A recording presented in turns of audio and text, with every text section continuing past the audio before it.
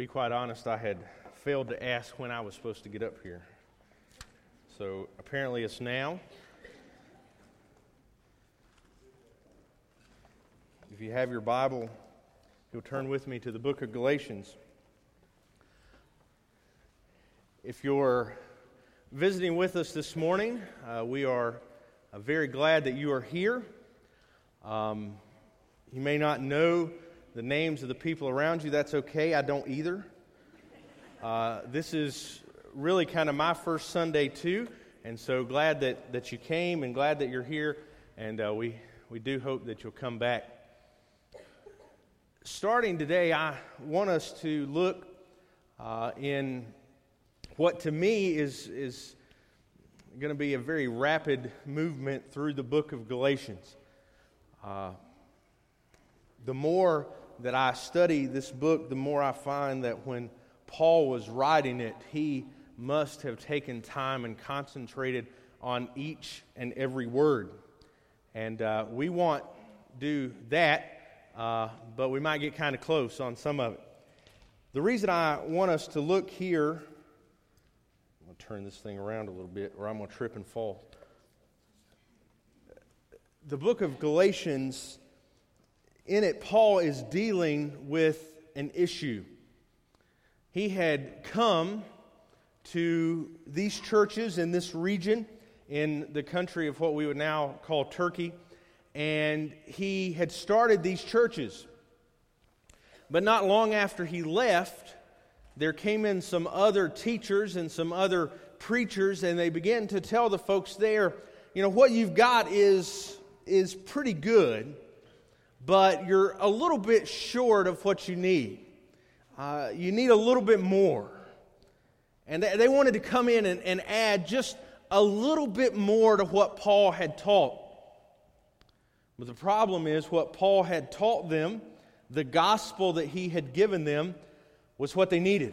It was that powerful thing that had come from God that was able to save them from their sin and make them, as the song said, a friend of God. And these teachers and these preachers had come in and begun to give them some other things. What I'm afraid of is in the world in which we live, there are a lot of people who want to come and add just a little bit to what God has told us, or they want to come in and take away just a little bit from what God has told us and what God has called us to. And the problem is there is, as Paul will say in the verses we'll look at this morning, there is no other gospel. There is only one message that has the power to save. And I'm really glad that it's the message that it is. Because if it were any other message, I think you and I would really struggle to ever live up to that other message. See, the great thing about the gospel, the great thing about the message that God has given us in Christ is it's all about Him. It's all about what He has done. It's all about the power that He has demonstrated in sending His Son to die on the cross for us. See, all these other messages, they involve something else. They involve you and I striving to be good enough. You and I attempting to get to God by our own ways. We see these other messages and they talk about us working our way to God or us being good enough. If we'll just remove certain things from our life that we shouldn't be doing, these other gospels, if you will, say that's how we get to God. But Paul tells the churches that he writes to in Galatia, it's not how it works. It's all about God. It's all about what He has done in Christ Jesus. And so if you would, if you have your Bibles, Galatians chapter 1, beginning in verse 1, I hope you have a Bible. If not, you can follow along on the screen here. And I hope you'll do that as we read from God's Word. Paul, an apostle, not from men nor through man, but through Jesus Christ and God the Father who raised him from the dead.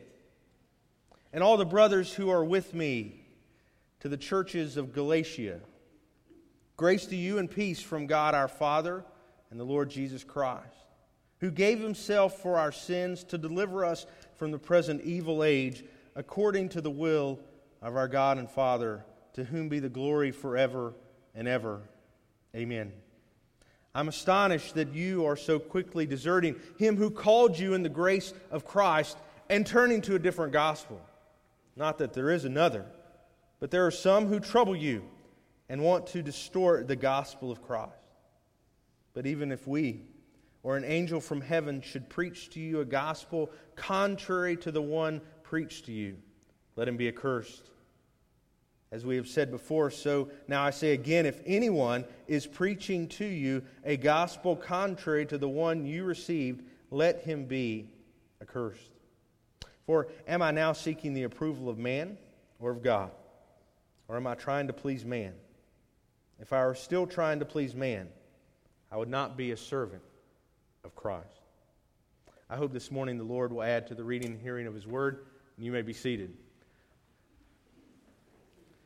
Next time I'll make it a point just to tell you to stand. I appreciate that. God has called you and I, if we are his, if we have been saved, if we have been born again, and if we have been justified before him, if we have been adopted into his family, God has done a miraculous work in our life. The unfortunate thing about it is there are any number of voices around us that are wanting us to think about something different, to think about there being something else that has led to our salvation. We don't have to look very far. There are religious groups that rise up all the time. And what they will do is take a sprinkling of the gospel and they will mix it in with a works-based religious idea. And they will tell us, this is what you have to do to be in good standing with God. Yes, what Jesus did on the cross, all of that's good, but you've got to be good enough.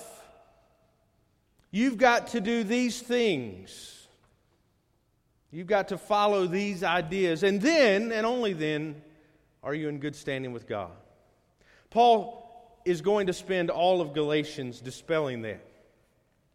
He is going to talk about how the gospel has transformed his life and how it transforms our life. We as believers sometimes like to think about the gospel and look at the gospel and we think it's that thing that you share with people for them to get saved. You know, if you want to tell someone who's lost about Jesus, you share with them the gospel and that's what happens.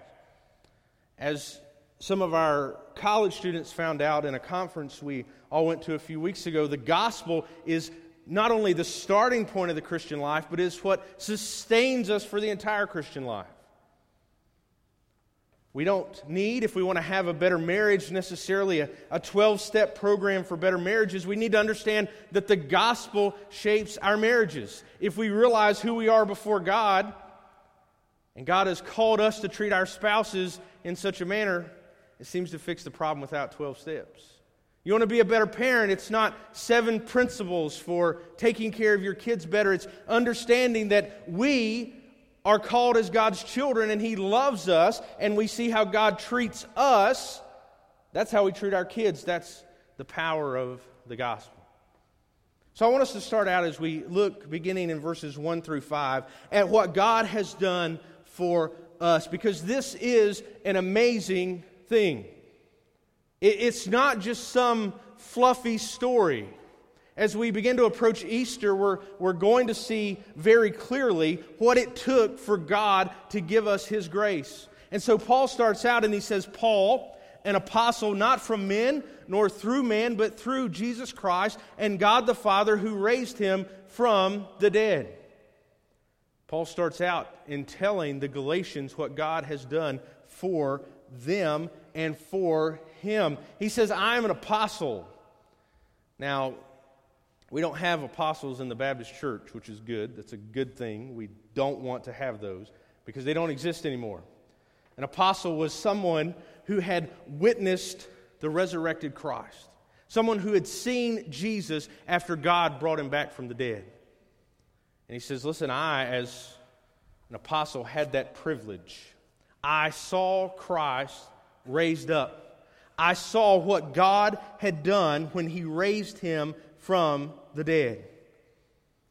God has given you and I the opportunity to experience a relationship with Him.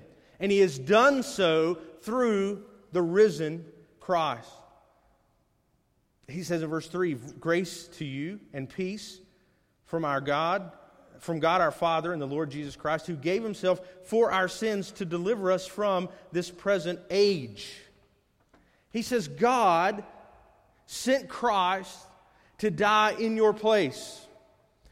The Galatians were hearing this message where they needed to do this and they needed to do that to be saved. And if they were going to be good Christians, they needed to follow Moses' law, and they needed to partake in the circumcision. They needed to follow everything to the letter of the law. And Paul says, let's step back for a minute and realize that God has given Christ for us to deliver us from this evil and present age. All we have to do is look around us and we see how dark the world is in which we live. We see how dark and terrible things are. We see how much sin has been lifted up and glorified in our culture. We realize that we live in a dark age. And yet God has sent Christ to deliver us from that darkness. He says there it's by His will, not ours. It's not a matter of the works that we can do to make ourselves right before God. Maybe this morning you might have it in your mind that part of you having a better relationship with God, you getting closer to God, is by coming to church. No, we come to church as a sign of worship of what God has already done in our life. We can't write a big enough check and put in the offering plate to get ourselves in better standing with God. You can't teach enough classes. You can't come to enough services. There's not enough you can do. If you had to get there yourself, the bar is so high, not only could you not get over it, but you could never see it. And so Paul says, but God sent Christ. He gave Himself for our sins according to His will. And he says, to whom be the glory forever and ever. Amen. The problem, if you and I ever get to the point where we think we can work our way to God, where we think we can get there through our righteousness, through our works, through our efforts, is we stop giving glory to God forever and ever, and we begin to give it to ourselves. We begin to think that we can work our way to God, that we can get ourselves there, that we can somehow be good enough to meet God's standards. And when we do, we begin to worship ourselves and we stop worshiping God. Paul cautions them about this. So often I think if you and I are reading this book, we would just assume that these first few verses are just his introduction. It's the high and lofty things that Paul says. If you look in every other book, he says these very similar things. He talks about the glory of God.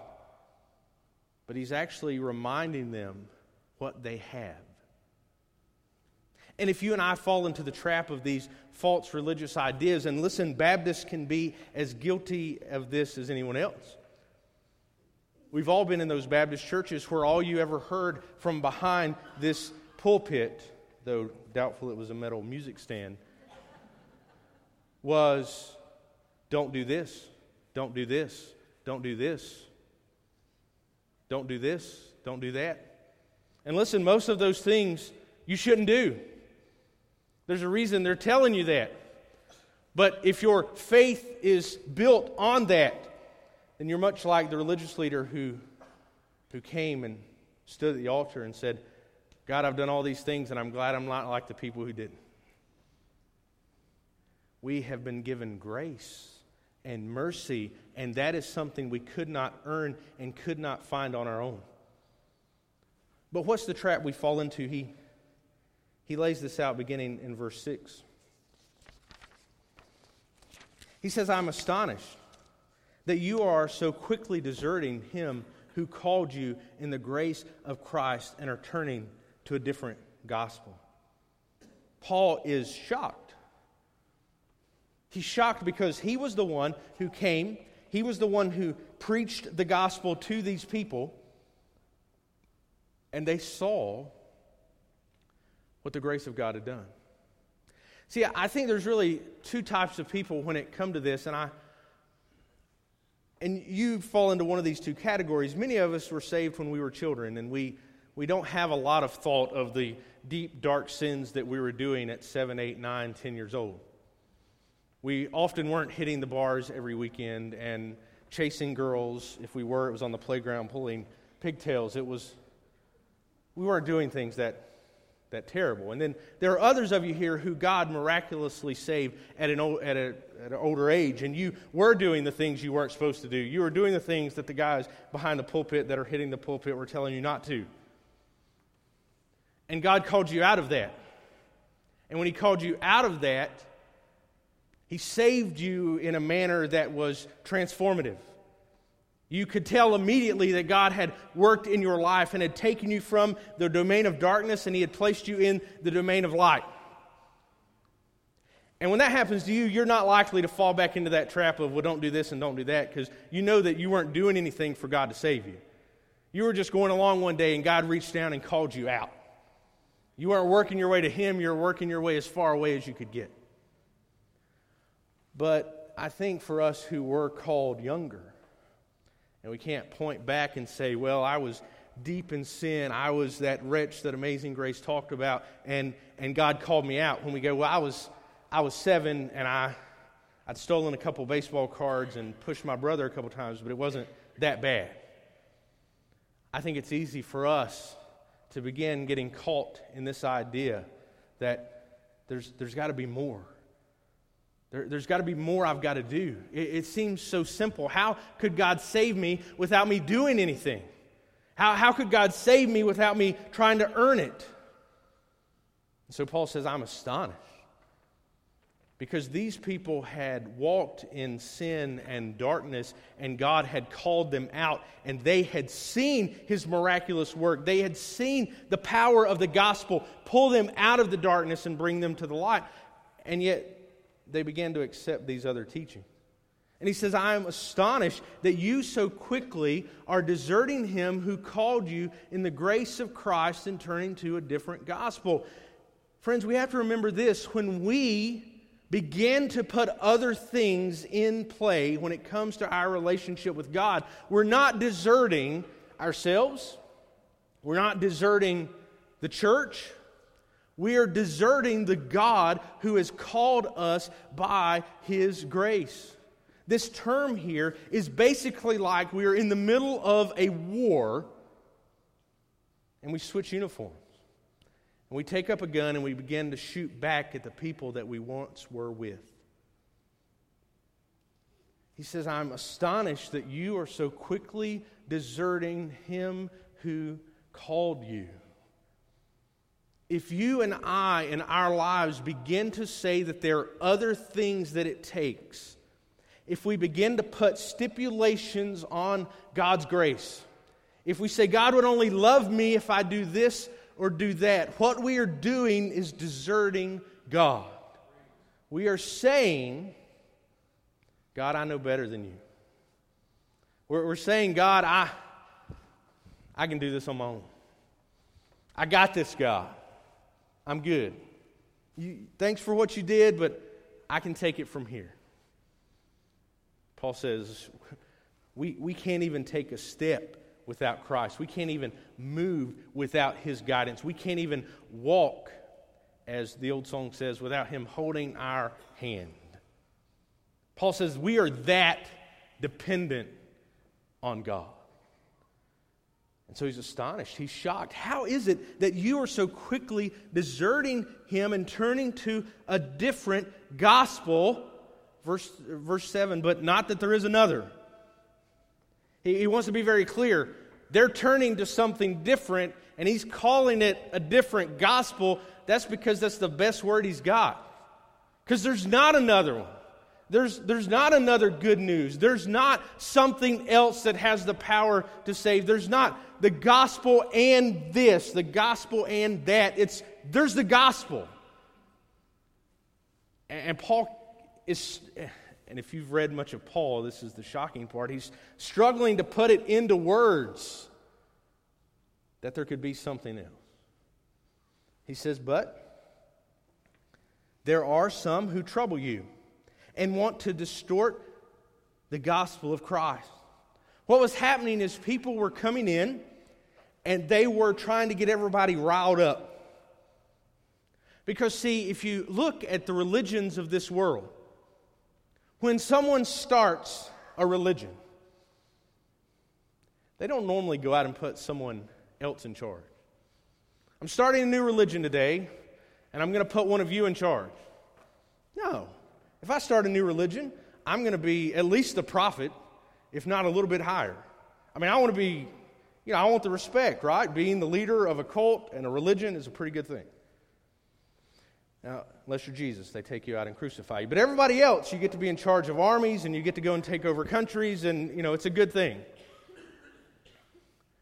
He says there's some who have come in and have wanted to do that. They're coming in and they're stirring things up. He even says they distort the gospel there. A better word might even be they pervert the gospel. See, when we hear distort, it's not that shocking, but when we hear pervert, it means a lot more. They're coming in and they're perverting the gospel. They are messing it up. And what could be more wrong and more shocking and more vile in the eyes of God than distorting the truth of the gospel? Because once the gospel is changed, it no longer has its power to save. Once it's changed to doing this or doing that and doing this work or doing that work, it no longer can save you from your sin. It no longer can bring you into a relationship with God. It says they're coming in and they're distorting the gospel. They're perverting the gospel. And he says you need to be ready for that. He says you need to be vigilant against that. And church, we have that responsibility. We must defend the gospel in our midst against everything.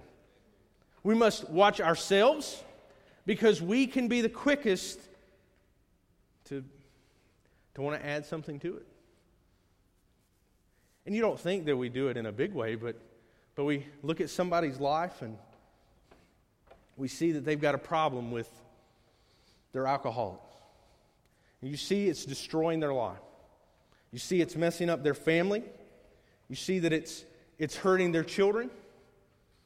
It's costing them financially.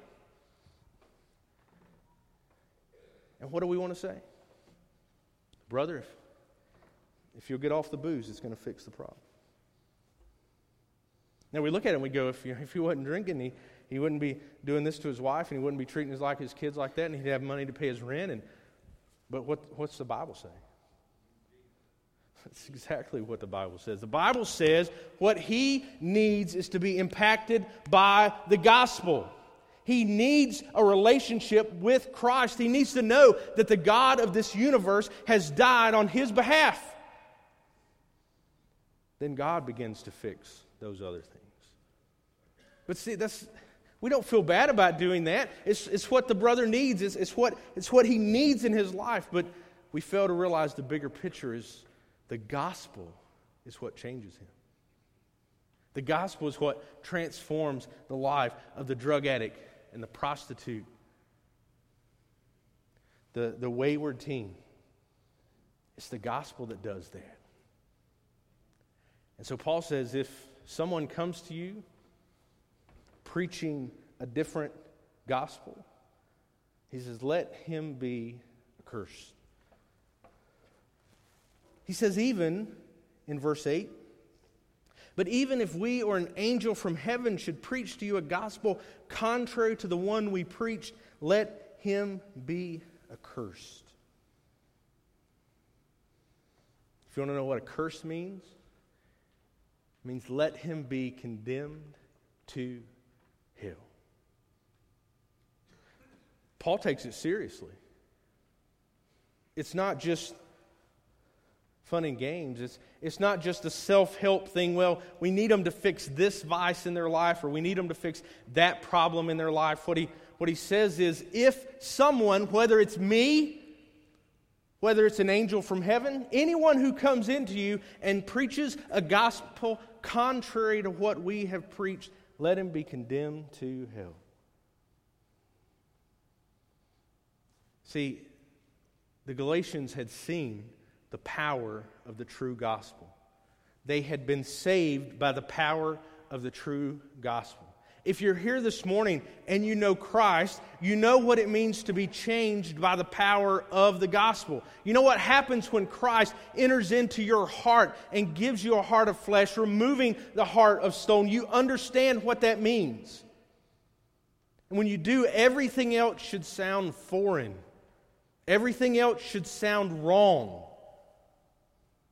So Paul says, let them be accursed. And he repeats it in verse 9. He says it a second time. If anyone is preaching to you a gospel contrary to the one received, let him be accursed.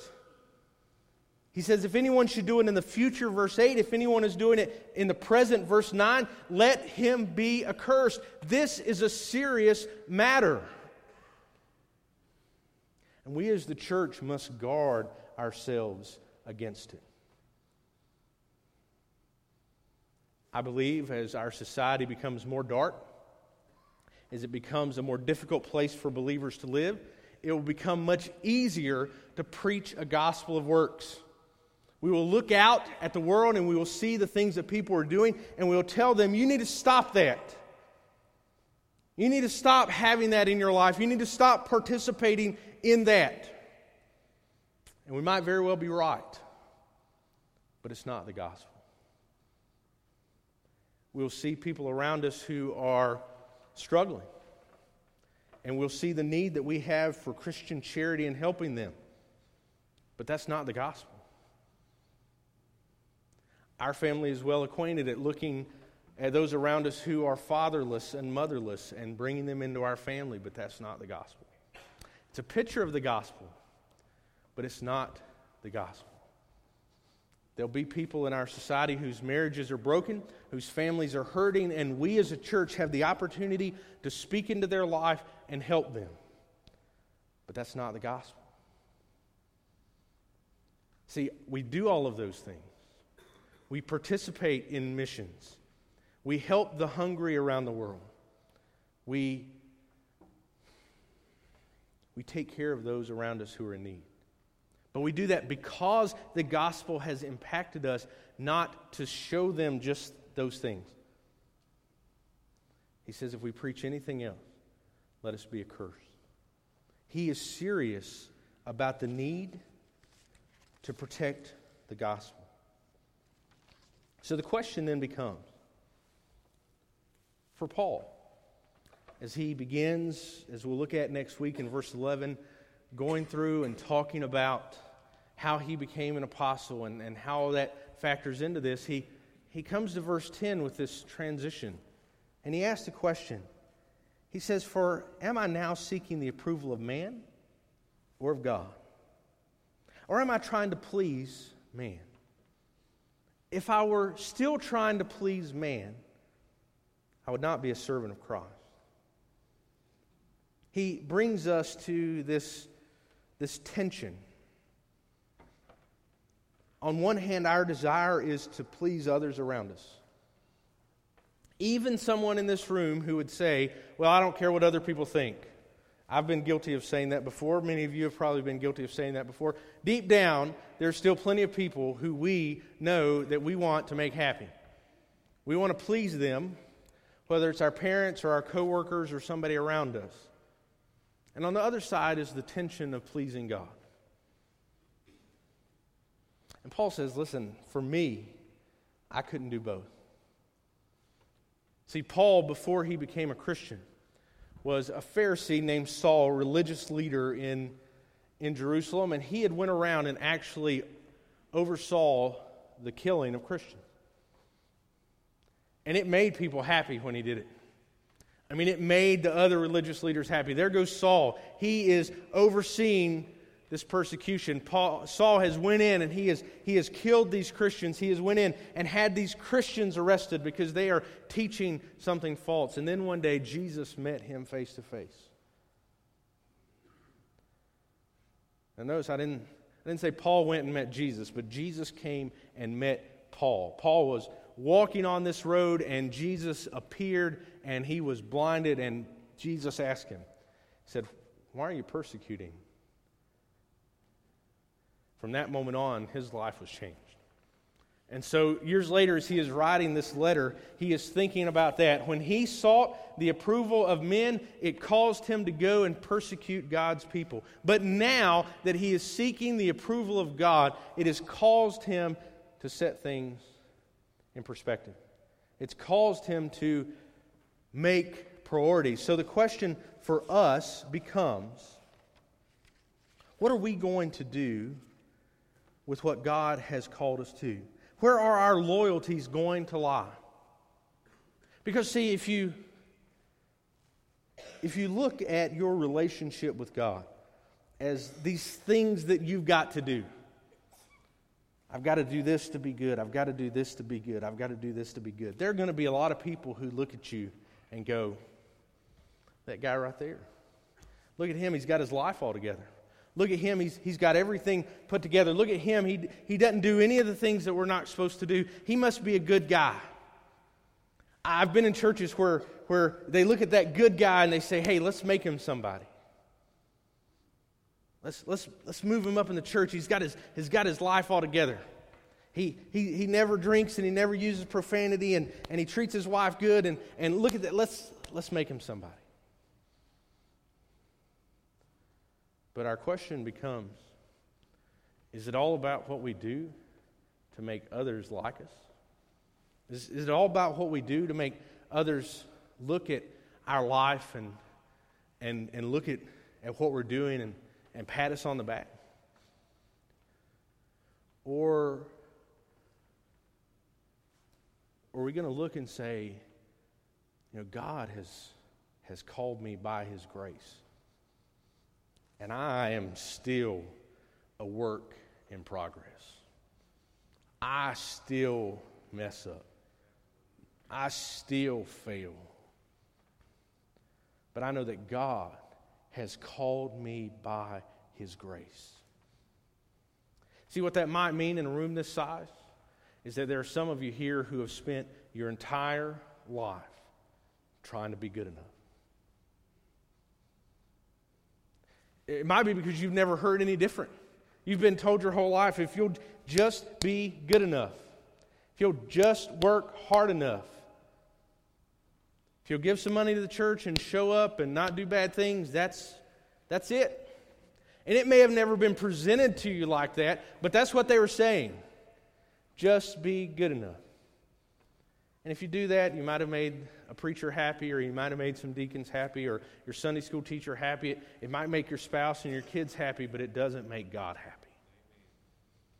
Because God looks at us, and He sees all of those things that we try to do. He sees all of that work that we try to put in. And you know what it is to Him? It's filthy, nasty rags. It's not this glorious thing that we make it out to be. It's not these high and exalted works that we have in our mind. Because, really, in our own mind, we're all a lot better than we really are. But God looks at it and He goes, no, that's not good enough. And you could ask Him, God, what's going to be good enough? He says, nothing. What do you got to offer me? I'm God. I made everything. I created it. I made you. But when we go, okay, God, what do you want? He says, I want to look at you and see Christ.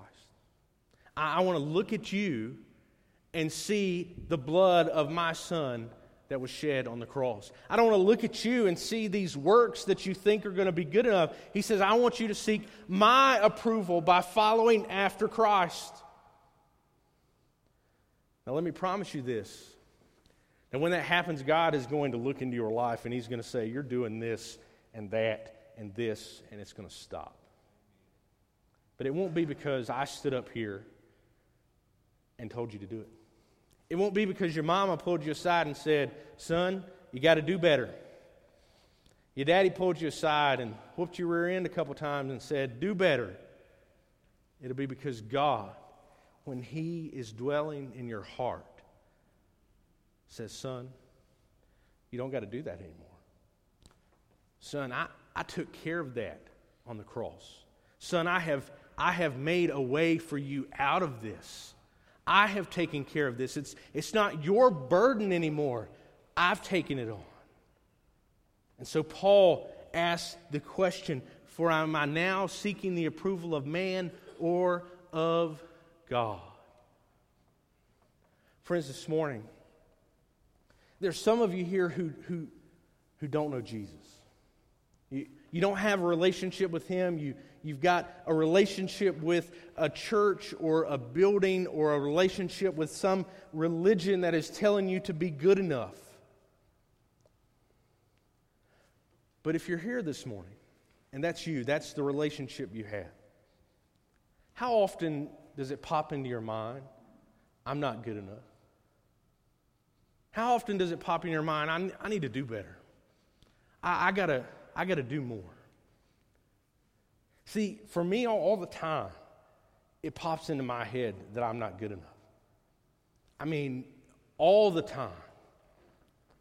But when it does, I can turn back to this book and I can read that I am correct. I am not good enough. But Christ is. See, if everything's based on you doing something good and you being good enough, then every time that thought pops into your head, the next thought is, okay, what do I need to do better? The next thought is, what can I need to do something more. Maybe I can increase my giving. Maybe I can go to more church stuff. Maybe I can be nicer to people. Maybe I need to give up this bad habit. See, when that thought pops in my head, God reminds me of His grace. He reminds me that He has paid it all. That He has come down into this world. He left His place in heaven. He was born in a manger. He grew into a man who was sinless. A man who performed miracles. A man who walked on the water. A man who raised the dead and healed the blind. A man who was arrested, tried, and crucified. A man who on the third day God rose from the dead. A man who God raised up, who ascended back to His right hand, where He sits beside the Father even today. That sounds a lot better than the bad stuff I'm going to give up. The people I'm going to try to be nicer to. The money that I could put in the offering plate. The church services that I could attend. The Bible tells us that we have been saved by grace through faith. This morning, if you're here and for a long time you've just tried to do it yourself, you've tried to put stock in your own life, you've tried to build up something that God will be proud of, let me tell you, He will not. Because He's already done the one and only thing that it takes. And so if you're here this morning and you don't know Him, why would you not cry out to Him, God, take these burdens off my life. God, take this away from me. God, give them to Christ. He's already taken care of them. He's already dealt with them on the cross. Why would you continue to do it yourself? In just a moment, we're going to have a song. I don't know the schedule. I'm new. But we're going to have a song, and you're going to have the opportunity to come. Maybe you're going to come and you have never trusted in Christ. I want to tell you how. It is not complicated. God knew that we were not very smart, and He made it awfully easy. But probably more of you are here, and you say, I've been saved by God's grace, but I am awfully guilty of trying to put other things there as well. You know, the religious leaders, what they had God's law, and what they did to make sure that they didn't sin is they set parameters around God's law. So that you would never get here and break this law, they would keep you way over here. You remember the Sabbath and keep it holy. Good, not difficult, but don't walk anywhere on Saturday because you don't want to break God's law. We as Baptists like to do that too. We as Baptists, we like to fence everything around and try to keep everybody back from ever doing anything wrong. And what God calls us to do is experience His grace. If you're here this morning and you know Christ, but you also know that you have a tendency to bring other things in and say these things are important when it's the gospel that's most important, would you come this morning? Would you pray that God would take that thought in your heart and He would condemn it to hell? That He would take it out of your heart and that He would place it so far away that it could never come back. If you don't know Him, I want to show you how. But if that's you, would you come pray with me this morning? Would you come pray as I pray for that in my life? Because I promise that when we do, God is going to do transformative things in our life. When the gospel is our priority, God is going to work. Would you come this morning as we get ready to sing? Let me pray. Heavenly Father, God, You're so good. You're so gracious to us. Your mercy abounds. God, I believe there are those here this morning who don't know You. God, I pray that I have articulated Your gospel. God, I pray that You would speak into their heart, that You would call them to respond.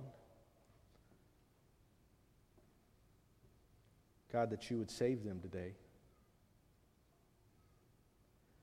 Lord God, many of us here are so guilty of wanting to place other things as priorities. We're so guilty of wanting other things as a test of what You have done, other things that must be evident in our life before we can come to You, when You have said that it's by Your grace. It's the good news that You have given us life. God, for those this morning who fall into that category, God, myself included, help us to bury that thought so far away that it never creeps back into our heart. God, take it from us, God, and destroy it this morning. God, help us to respond to Your love and Your mercy as we sing. God, as I pray, in Christ's name, amen. Would you come this morning and listen to what God has called us to as we sing? This is not of your own doing, it is a gift of God, not a result of works, so that no one may boast. For we are His workmanship, created in Christ Jesus for good works, which God prepared beforehand that we should walk in them.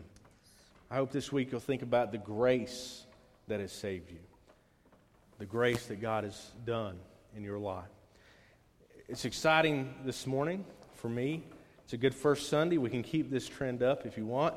Holly Richardson has come this morning to unite with our church in membership, coming professing Christ and having been baptized and wanting to move her letter from North Dakota.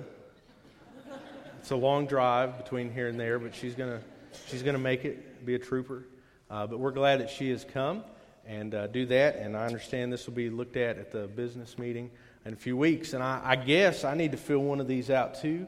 I suppose my wife and I are coming to join. So like 9 new people on your first Sunday. It's a great record.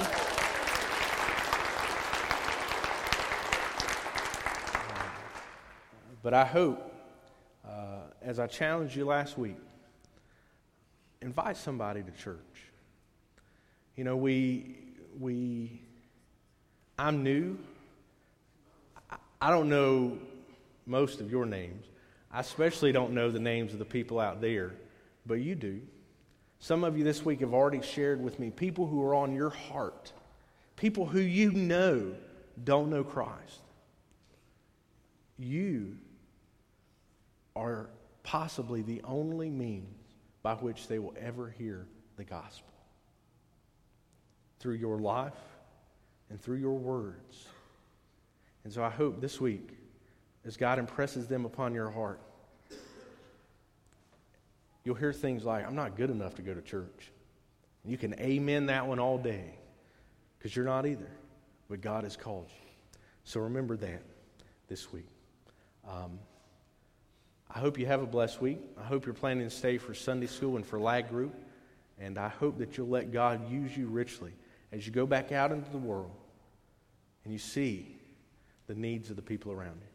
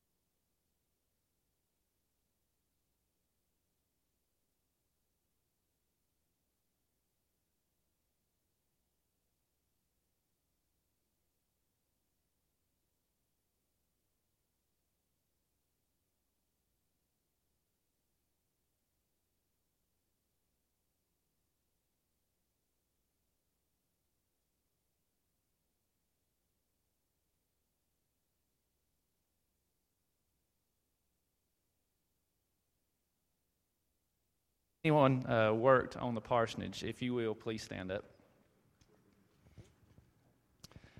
I think all these folks know by now that God loved them no more when they were working on that parsonage, and He loves us no less for those of us who didn't take that opportunity.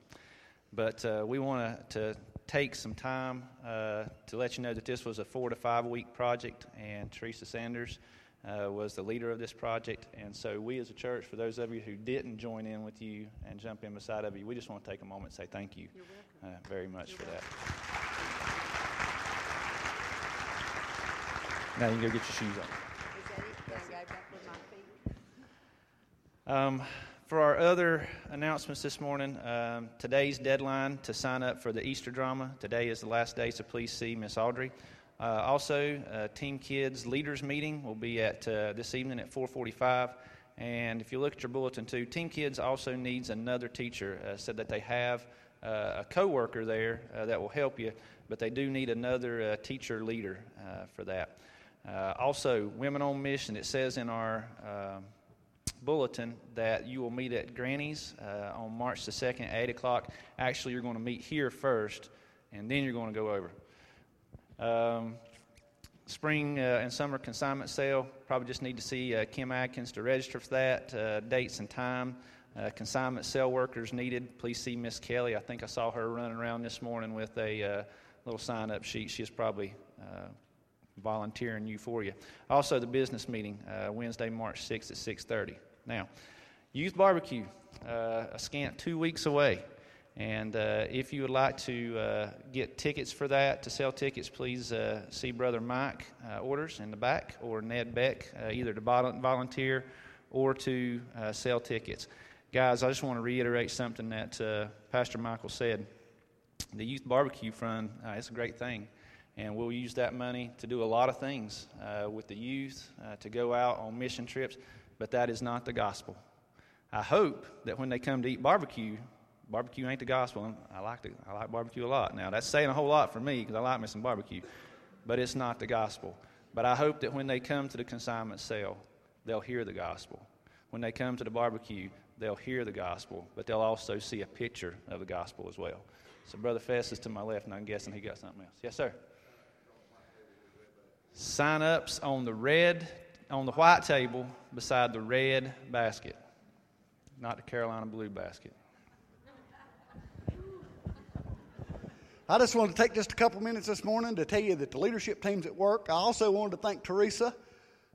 Those of you that drove by know that we moved into the parsonage for a little while, but she done everything she knew to do to make it not a house but a home. And I hope that the Dr. Michael and his Rachel and the children have found it to be that. And that's what I want to ask you to do.